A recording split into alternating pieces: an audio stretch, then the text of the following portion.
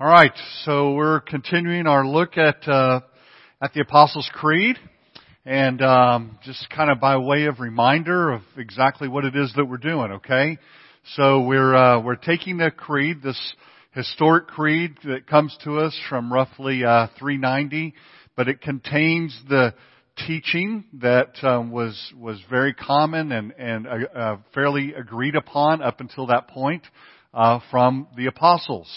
And so we are taking this creed, and the reason, as you'll recall, that we are looking at the creed is because it's something that we utilize. It's been utilized in the church. It connects us to ages past. It connects us to other believers worldwide, around the world. Fikret, do you all use the Apostles' Creed in Turkey? Yeah? All right. So Fikret's church there in Izmir, Smyrna, Turkey, they use the Apostles' Creed. It's something that Christians worldwide use. And so there's this connectedness that we then have, both to history and to one another. And so we're taking the Creed, not as the Word of God, but as a summary of the Word of God. And then we're jumping into the parts and pieces. And so what that gives us then is, it gives us kind of a systematic look at various teachings of the Bible. So instead of us going expositorily through a number of passages, what we're doing is we're taking a systematic look at what does the Bible teach about X, Y, and Z. And so this morning we arrive at the passage in the Creed that says, from thence he shall come to judge the living and the dead, or the quick and the dead. Okay, and so that's where we're at in the Creed this morning. And the idea is, the concept is that the Creed is telling us that Jesus is going to come again, and when He comes in judgment.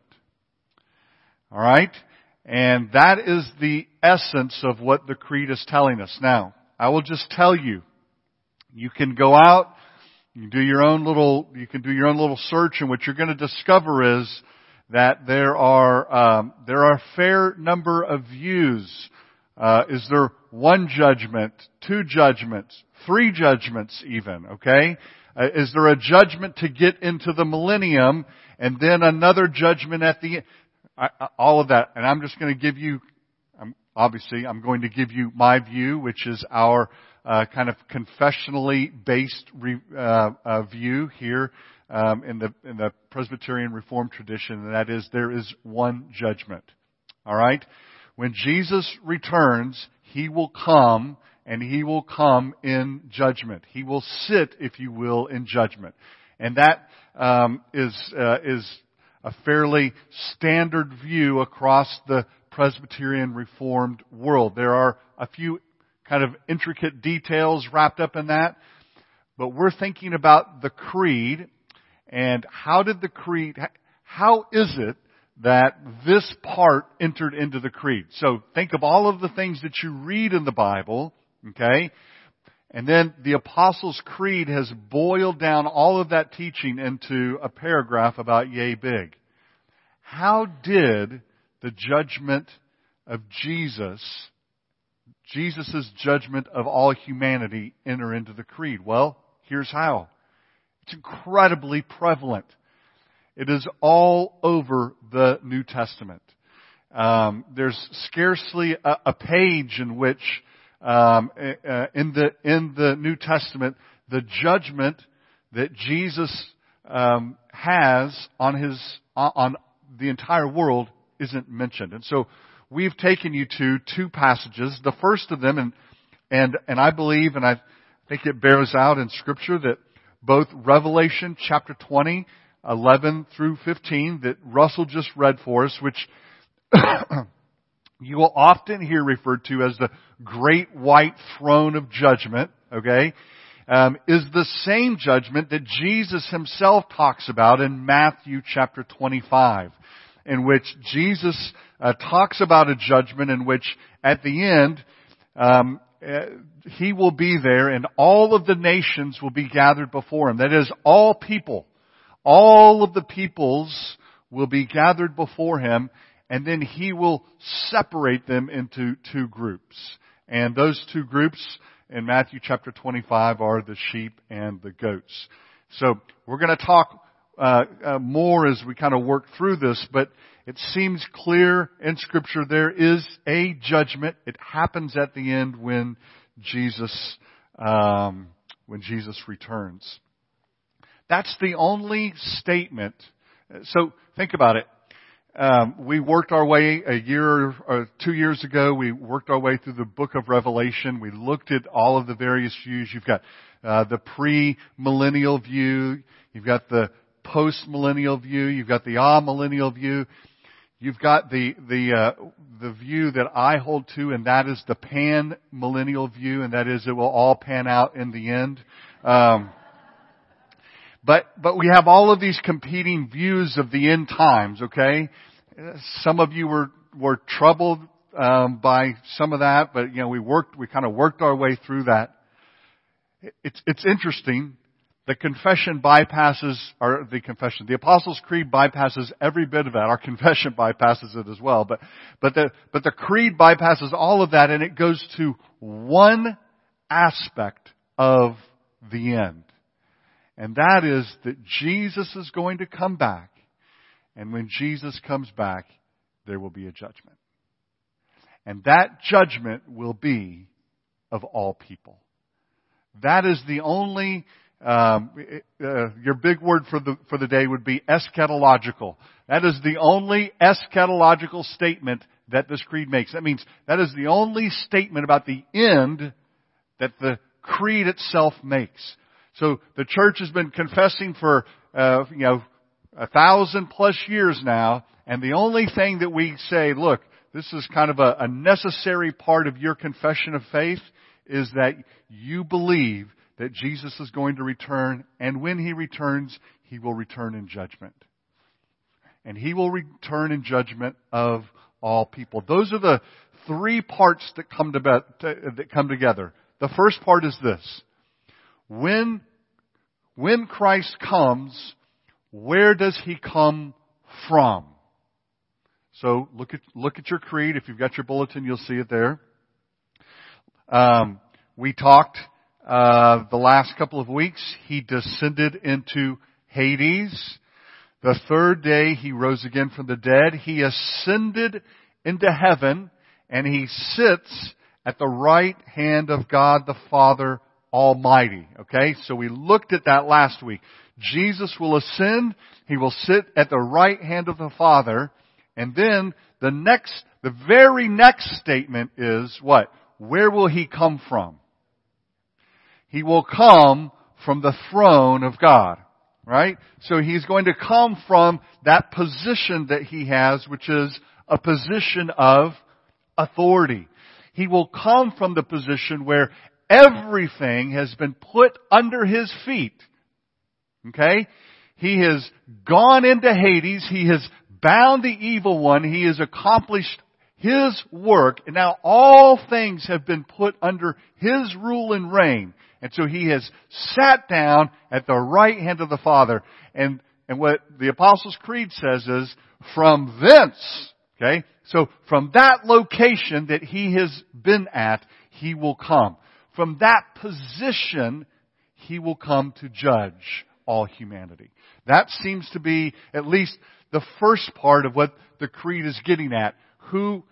Jesus will come, and He will come with all power, and He will come with all authority. Paul tells us in Ephesians chapter 1 verse 22, and God placed all things under His feet, and He appointed Him to be head over everything for the church. So He's been given all things, and oh, by the way, kind of as a special, kind of a comment about that, and He is head of His church. Okay? And so Jesus is the king and head of the church. If you go and you take our book of church order and you look at it, one of the, what we call the preliminary principles, one of the foundational principles of who we are is that Jesus is the king and head of the church. Not Sam, not the PCA, not not a bishop in North Atlanta, okay? Jesus is the king and head of his church. And so that's where we bend the knee, is to King Jesus. And so the creed is telling us that Jesus, because he's been given all this power and authority, because God has placed all things under his feet, because he came and carried out the will of his Father in heaven, and he did it perfectly and he did it without sin, he has authority. He comes from a position of authority. So, Jesus is the Lamb of God who takes away the sin of the world. When he comes in judgment, he will come and he will have a double-edged sword that comes out of his mouth, and he will separate, okay? Because he will come in power and might. So whatever meek and mild picture you have of him, that's nice. That's not how Jesus is going to return. He will come in power with the position to judge. In Revelation chapter 20, what is the picture? Verse 11, then I saw a white throne? No. A great white throne, and him who was seated on it, that is Jesus. And the earth and sky, what? Fled from his presence. There was no place for them. And I saw the dead, great and small, standing before the throne, and the books were opened. And this is the Lamb of God who takes away the sin of the world. This is Jesus, the judge of all men. Here's the second thing that the creed at least tells us, right? That at the end of all things, the earth is going to pass away and all humanity will be judged. When the text says, when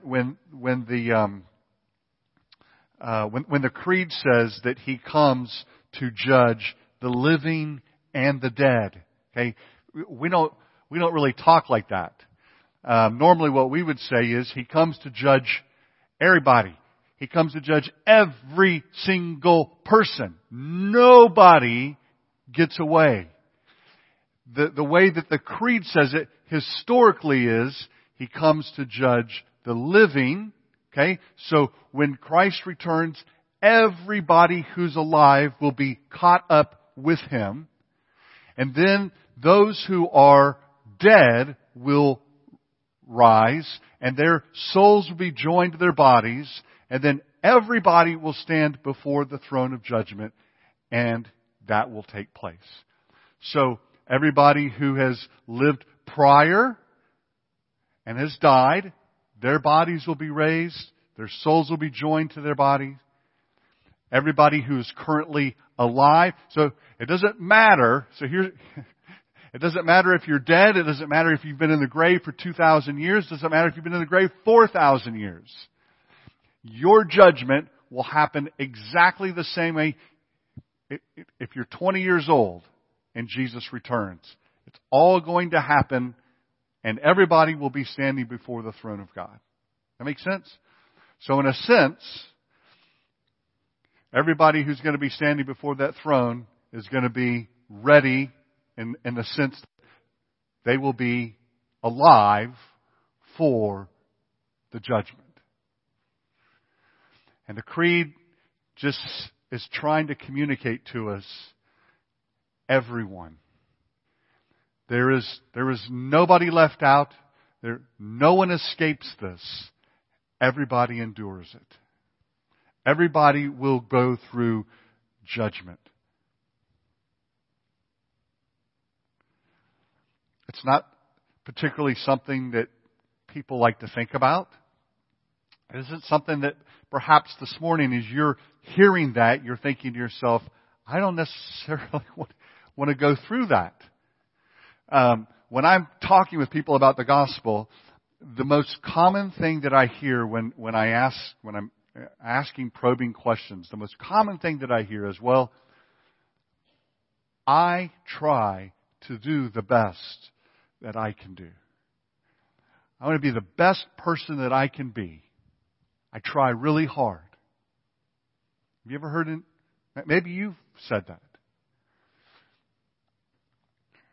Listen, at the final judgment, the standard the Bible tells us is this: be holy as I am holy. That's the standard. I'm not sure that what you nor I want to do is go and stand before the great white throne of judgment and say, I tried really hard to be nice.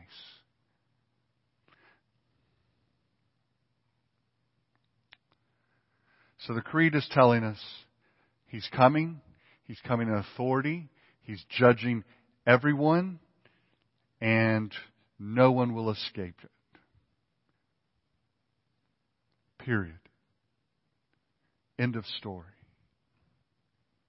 Nobody escapes the final judgment of God.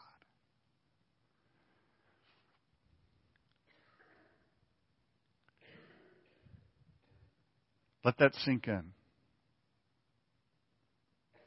There are a couple of questions that come with that. The Bible teaches, first, it's a public judgment. So when I was a kid, we were living in California. Hal Lindsey's the late great Planet Earth came out. Y'all remember that movie? Scared the living little devil out of me. Okay, almost, but not quite. Then there were two other movies, Christian films that were made. A Thief in the Night. Did anybody ever see A Thief in the Night? You are kidding me. We're going to have, right, in California.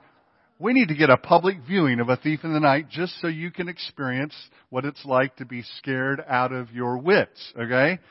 Gosh, I don't know, there was another one. But those were the movies where Greg Norman sang, I Wish We'd All Been Ready. So if you've ever heard that old 70s tune, I Wish We'd All Been Ready, okay, it was written for those two, I don't even know what to call them, like evangelistic movies, okay? But in those, one of the scenes is that there's a big theater wall. I mean, this is all we can, this is the only way that we really have to understand this. And all of their thoughts, all of their actions, all of their deeds were on complete and total public display. Have you heard this? Your deeds will be made known. What you've done in secret, what you thought, all of that will, okay? So somehow that's depicted. The Bible does teach that the final judgment is public. All humanity is there. So this is a difference. So think about this. And this is sometimes where the idea of two judgments come from. When you die, and you die in Christ, your soul does what? This is a test question, because we've preached this recently. Your soul goes to be with Jesus, okay? Your soul goes to be with the Father if you are in Christ. If you are not in Christ, your soul departs and goes to not Gehenna, but to Hades, okay? And so we've looked at that. So these are kind of the holding patterns, if you will. It's not the same thing as the Catholic teaches in terms of purgatory, but it is not the final place, okay? So your soul goes to be with the Father, or you go to Gehenna, and those are the two locations. So that happens when you die. It's personal, okay? So in a sense, the Lord has already winnowed. He's already made the separation. You've died in Christ. You died apart from Christ. But at the final judgment, all humanity stands before the throne. It is a public judgment, and we all are there together, and we're separated, as it were, together. Okay? And at this point, it's not just the soul, it is your soul and your body. So you're there as you are here today before the throne. And understand, I don't know what your body's going to look like. That is the question everybody wants to know. And it's not a single man, but it's all humanity. Okay? It looks that way in Revelation 20. It looks that way in Matthew 25. It looks that way in other parts of Scripture. So those are some of those little tweaking, varying differences between what happens when you die and what happens at the final judgment. The creed is specifically concerned with the fact that it's all humanity, that we all are there before, and we're divided into two groups. So if you take your Bibles, and you see the two groups, hold on, and you see the two groups in Revelation chapter 20, those whose names are written in the Lamb's Book of Life, those whose names are not written in the Lamb's Book of Life. And then we have, in Matthew chapter 25, we have the sheep and the goats. Okay? We have those who in Jesus' name. Now, in the Matthew 25 passage, it specifically is a reference to receiving those who, when Jesus is talking, He's talking about as you received those individuals, okay? It's those people who were apostolic, probably the disciples, the apostles. If you received them, okay, you gave them a cup of cold water, you did it in my name, okay? And so it's a reference to the gospel going out, and the reception of the gospel as that gospel was given. If they rejected it, they were rejected. If they received it, they were received. And so Jesus in Matthew 25 is dividing all people into two groups, the sheep and the goats. This is the Bible's teaching down through the ages, and it's this. There are only two groups. There's the seed of the serpent, and there's the seed of the woman. That comes to us out of Genesis chapter 3. There are those who are following Christ, those who don't follow Christ. Those are the only options. There's no third pool or fourth pool of individuals. They're described in Matthew chapter 11, verse 13 as the wheat and the tares. They are in 25, the sheep and the goats. John 8, the sons of the devil, sons of God. John 15, fruitful branches, fruitless branches. They are the maidens with oil and the maidens without oil. Matthew 25. They are the guests in wedding clothes. They are the guests in a shambles of clothes. Those divisions run deep all through the Bible. And they show up in the passages on judgment. You are either a child of the King or you're not a child of the King. In the judgment, you will either be brought into glory or you will experience Gehenna, the lake of burning fire. Which ultimately it's not about the heat, it's about the separation from God. And the creed hits on it, and the creed, and as we come every week, we confess that we believe that He will come and He will judge the living and the dead. So, the next question is, what is the basis for the judgment? That's the question. What is the basis for the judgment? So, how do you end up in the Lamb's Book of Life? You'll remember there's a passage in Luke when Jesus sends out the disciples, okay? And He sends them out and they go out and they come back to Him and they tell Him, I mean, they're ecstatic. Jesus, we went out, we were casting out demons, the demons were obeying us, in your name, it was amazing. And what does Jesus say to him? He looks at him and He says, don't get excited that demons obeyed you. Get excited that your name is written in the Lamb's Book of Life. That's what should thrill you. That's what should excite you. And so here's the question. How is your name written in the Lamb's Book of Life? What does the Bible say? So the Bible tells us there's a judgment. What is it that will be judged? Are you going to be judged on your works?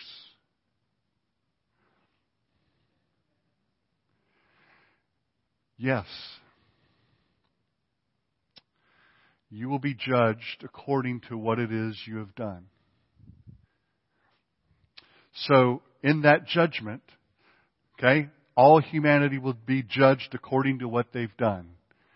And the question is, have you done the one thing that distinguishes you from the rest of the world? Have you trusted the person and work of Jesus Christ? Have you placed your trust and your hope there, on Him? Because He, the Bible says, He has made satisfaction for you with God the Father. And when you trust in Him, His work is imputed to your account. It means it's credited to you. It means it's given to you. It's appropriated to your account sheet. So that when you stand before the great white throne of judgment, and they look at your log, the account sheet of who it is and what you've done, the overarching thing that is going to be there is Jesus.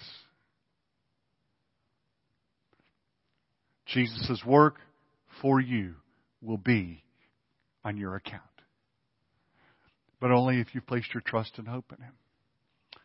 Only if you're making this your confession. What's come prior to this when we talked about the person of Christ and what He's done for us. Okay? That's the final thing. So it's a judgment of works. The question is, whose works are going to be on your balance sheet? Because if your works are the only works on your balance sheet, then guess what? Yeah. You will not be good enough. Be holy as I am holy. That's the standard. And so the rest of humanity will be judged according to their works. And unfortunately, nobody can produce the works necessary to meet the standard of the Creator of the universe.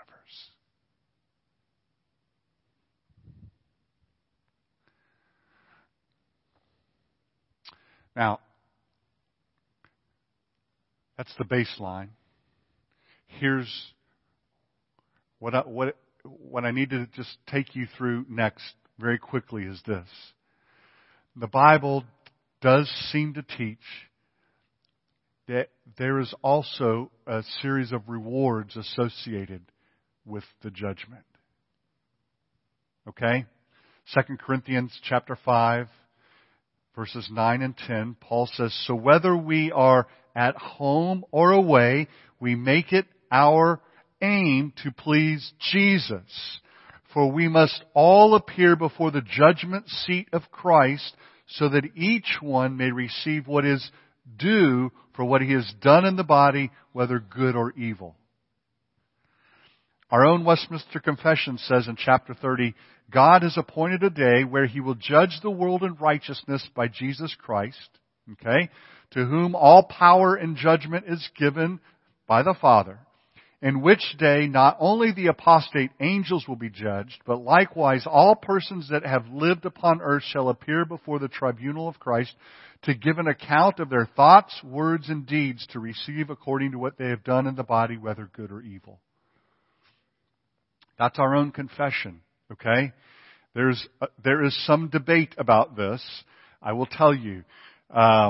Not exactly cut and dried. What exactly does that mean? Here's what we know, okay, from Scripture. What we know is that your judgment for eternity is based not upon your works, but on the work of Christ as He brings you into heaven. Okay? That's the first thing. Is there a judgment of your works that goes beyond that? Scriptures seem to indicate that perhaps there is. What does that look like? Well, here's what it doesn't look like. It doesn't look like a diminished joy in your life. Okay? It doesn't look like you're banished to the back corner of heaven and that somehow you're a second-rate citizen because you didn't do X, Y, and Z. I don't know exactly what it means in terms of you've laid up your treasures in heaven. Okay? What is the reception of those? I don't fully understand that, but what you can be assured of is, perhaps it's a little bit like, Jody and I went to a concert a week or so ago, Carrie Underwood, if you're interested, and we went, and she gave a really nice little testimony in the middle of her concert, but it was really cool, but we're in the arena, it's Phillips Arena, which is now like State Farm Arena, okay, and perhaps it's something akin to being right down in the mosh pit or being up in the back seats. But you know what? We were at the concert. And it was awesome. And it was really good. And there wasn't a bad seat in the house. And I was there. Okay? And I don't know. I don't know if that's what it's like. I do know this. I know that the disciples argued over position in the kingdom of God. They argued over who is going to be, right? Who's going to have the best seat? Who's going to sit at His right hand? Okay? So they had some perception of there is a place of honor. Okay? And I don't know exactly what that looks like, but I know that the Bible does seem to teach that. And what that gives to us is, okay, the Bible indicates it does give some sense of an impetus for living before Him as He's called us to do. Okay? And so Jesus talks about it in Matthew chapter 25. And what does He say? He says, look, okay, you're welcome into the Father's kingdom, and you did these things. You gave water to the poor. You cared for those who were in need. Okay? Is that what was required for entrance? No. But that's what those people who were in did. Does that make sense? So the Reformers said, you're saved by faith alone, but not by a faith that is alone. And so if you're in Christ, there will be some good deeds there. There will be fruit there. Alright? And the Bible seems to indicate that there are some sort of heavenly rewards for those works that are done in Christ as redeemed folks.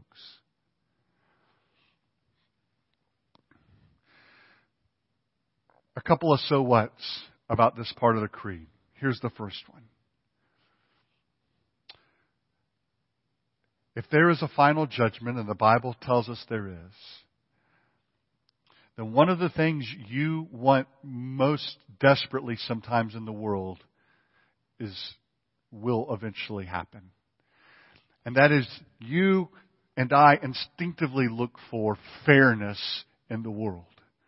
And what the Bible tells us is that ultimately that will all happen. Because in God's judgment, He is perfectly just, and He will be the just judge of all humanity and everybody's deeds. The corollary to that is relax. Be forgiving. Because ultimately, you don't have to be the one to met out the final judgment on the guy who cut you off at Arby's. Okay? You don't have to be. You don't have, you can let it roll off your back like water off a duck's back when you've been wronged. Because you have a heavenly Father who ultimately, okay, you don't have to tell somebody to go to Hades. Alright? Honestly, you don't have to be in that position because you have a heavenly Father who knows the deeds of all men and will one day judge us all. The Bible teaches that. The psalmist found comfort and hope and solace in that fact that God would one day be the just judge of humanity. Here's the third thing. And we just kind of talked about it, right? The final judgment of God serves something as a motivation for righteousness in the life of the believer. Paul encourages us in that in 2 Corinthians 5. Jesus tells us, right, to not store up for ourselves treasures here, but to store up for ourselves treasures in heaven. I don't know what else that means other than there's treasures in heaven. Okay? For those who give them up in this life and don't store up for themselves things here, perhaps, and here's what I like to think about that is, okay, that it will be a beautiful picture of those people whom have been in your life, right? Because people matter. Souls matter. Stuff doesn't matter. And so I like to really think of that as the fact that you have the opportunity to lay up for yourselves relationships and people and things that in heaven are going to matter. I had a friend of mine, a pastor friend from down in Ocala, Florida, just drowned a couple of weeks ago. His name was Ted Strawbridge. He's a church planner. Mid-50s, his boat got away from the dock. He jumped in to go after it, and he had a heart attack in the water, and he died. They held 2 memorial services for Ted because they couldn't accommodate everybody at one because he touched a ton of lives. And the story after story after story of Ted Strawbridge's ministry in the lives of people. Okay? Those matter. Those last. Those will outlast whatever other phony baloney treasure you have in mind. Okay? People matter. Souls matter. Touching people's lives matter. And I like to think when we look at that that's what Jesus is talking about. Having people that know and love you have been affected by your love and your grace and your mercy and your sharing of the gospel with them, your ministry in their lives, you pulling them out of darkness, you going and loving them in prison and dragging them out of an orphanage somewhere and, whatever else, however else you show love to people, that matters. That lasts. That's treasure in heaven. And here's the last thing, motivation for evangelism. You and I, right? You hear the message that there's a final judgment, your attention perks up. Okay? Think about the people you know and love in life and take the gospel to them. 2 Peter chapter 3 tells us that God longs that none should perish, but that all should come to the knowledge of Him, right? If God longs for it, are you longing for it? I loved what Fouquet said this morning in the Sunday school hour where he talked about how fear kept the message down. But once that fear was gone, once he was beaten, once he, was in jail and he was before cops and the Lord took the fear of all of that away from him and he realized, beyond that, there's not a whole lot else that you can do to me. You can kill me and I won't even know. But once the fear evaporated, the gospel went out, right? Once the fear left, now it's just sharing the gospel. And he said that's when they began to see growth. That's when they began to see baptisms. That's when they began to see Muslims coming to faith in Christ once the fear left. And so the final judgment for you and I is a motivation for evangelism. Who do you love? Who do you want to see in heaven?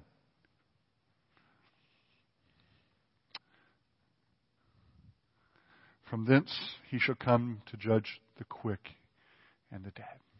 Let me pray for us. Father, thank you for your goodness and for your word, which reminds us that ultimately we will all be before your throne. And we thank you for the Lord Jesus. We thank you for his work. We thank you that our hope, our confidence is that as we are in Christ, there is now no condemnation.